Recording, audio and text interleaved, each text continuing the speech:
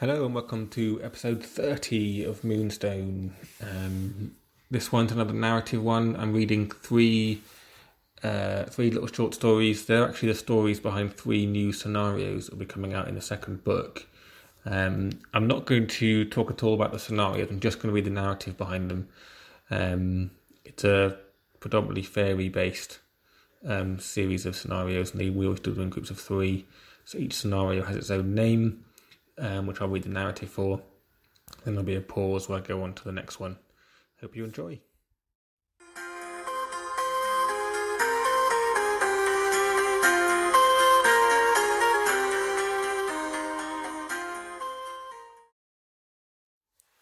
Stone Circle. Power is a drug. You just can't get enough. It won't be shared, but disappears in a puff. Just outside Nightshade, on the edge of the twilight glades, there was a secret yet sacred site. It is surrounded by a light-blocking dome of impenetrable brambles which only reveal a path for those with the blood of the Fae. Inside, you may expect a sacrificial altar or an icon of some long-forgotten god, but no. In the centre of this sacred site is a simple stone circle. On each stone is an ancient Fae letter painted in fawn blood, spelling the words life and death.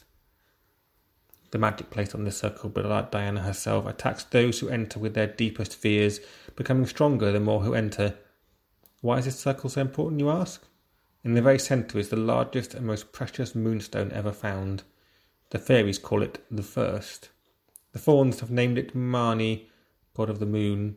This magnificent gem has sat undisturbed in the centre of the circle for centuries, until today. Diana was angry. Well, angrier than usual, that is. She was always angry these days. If it wasn't the goblin, it was the damn humans trying to interfere. The arrogance of the stupid humans and disgusting smell of the pathetic little goblins had always annoyed Wasp. But now some new creatures had entered the Fae territory and they were getting to him more than the humans and goblins combined. At least they had known when to stop. They had never tried to directly interfere with fairy affairs or even considered entering the deepest and most sacred of the Queen's estates. These new ones had no regard for Her Majesty's property and cavorted around the forest like they owned the place. This was the Queen's land. He would protect it with his life. Wasp's adoration of Diana had never wavered, never faltered. His loyalty and love for his Queen was without question. He had been her guardian and protector ever since he could lift a javelin, killing his first goblin when he was barely a year old. He'd got to know Diana's moods well in his many years of service, and when she was angry, an aggressive power seemed to emanate from her. It started in her eyes. They would glow a malevolent shade of red.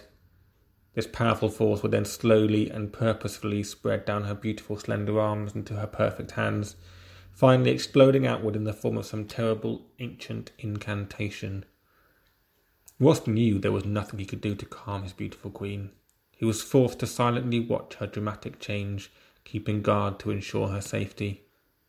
"She doesn't seem too happy," said a sarcastic voice from behind him. Wasp spun round and with expert precision thrust his javelin in the direction of the voice. Silvertongue was no stranger to dodging danger, though, and could find his way out of the stickiest of situations. He had perfectly predicted Wasp's attack, and had already ducked under the razor-sharp weapon before it had even begun to move. "And what are you doing here?" Wasp spat with a certain amount of disappointment in his voice, hoping that this time he would actually catch the irritating, brown-nosing little bastard. "I'm merely here to see if the Queen requires any of my expertise," replied Silvertongue. "Your presence is not necessary. We've already gathered those whose loyalty is not as questionable." Silvertongue raised a knowing eyebrow at this taut reply. Without saying a word, he flew off away from the stalwart guardian, chuckling quietly to himself. Wasp ignored where Silvertongue had gone. He did not care. The other guardians had been gathered and were ready to fight off the fauns. Diana would lead from the front, she had insisted, in spite of his objections.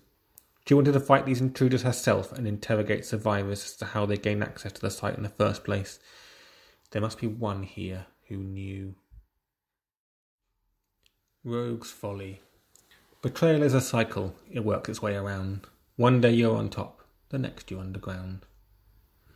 The fight at the stone circle had not gone to plan. The fauns had been fought off, it's true, but there had been a betrayal. The Rogues Guild were behind it. It was all the rogues who had revealed the location of the First to the fauns. It was the rogues who had arranged for the fauns to get access to the stone circle, and it was the rogues who had stolen the stone right under Diana's nose. Belladonna had been chosen as a stone carrier, and she had always been the quickest and most agile, especially when amongst other rogues. Belladonna could still hear Diana's apoplectic screams as she fled through the dense undergrowth. For the first time in her life, she knew real fear, a fear born out of experience. Like all of the fairies, she knew well what Diana did to those who betrayed her. Those sacrificed to extend her immortal life were not always adoring, willing volunteers. She had intended to flee with the first, under the cover of darkness, and return to the Queen without her ever knowing that the rogues had been responsible, but those damn fawns had ruined months of careful planning. They had not taken into account the protective spells. The magic in the stone circle had been more powerful than she had expected. Her bruised and burnt wing hung uselessly down one side of her body as she struggled to heave the huge stone along the ground. She would not escape the Queen's wrath without help, this she knew for certain. Luckily, she had friends around to help. Friends she was certain she could trust. Belladonna continued towards their agreed meeting place, apprehensive as to why the Duchess had chosen this obscure farm outside Sunshire to complete such a delicate transaction. It seemed too exposed for her liking, and she began to feel a fresh tingle of fear creep further down her back. Then a sound she had been dreading could be heard in the distance behind her. It was a combination of evil laughter, mechanical humming, and extreme flatulence. There was only one possible cause. Goblins. Why were the goblins here? Had Diana sent them after her? She quickened her pace as best she could, using every last ounce of strength she had to break through the last few bushes until the woods opened up into the clearing of abandoned huts and broken-down animal shelters. Her legs were not used to this much exercise, and were beginning to fail her. Her jog slowed to just single steps as she limped towards the horizon. She could see the proud outline of the Duchess and could easily smell the distinct breath of Scotch gut not far away. Where were the rogues? They'd never let her down before. She had limped halfway across the clearing when the rabble of smelly goblins broke through the trees behind her, screaming maniacally. Belladonna weakly raised a hand to the crowd in front of her for help. Shaking with fear and panic, she was relieved to see the band of humans march towards her, and could only hope they reached her before the dirty knives of the goblins. Queen's Revenge. Sometimes they are all you need, but can you trust a friend? They will help you when you're stuck, if it serves them in the end. The double-crossers had been double-crossed, and Diana was angry. Her anger made her stronger, more powerful. She could throw off the shackles of fairy weakness and sap the energy from those around her.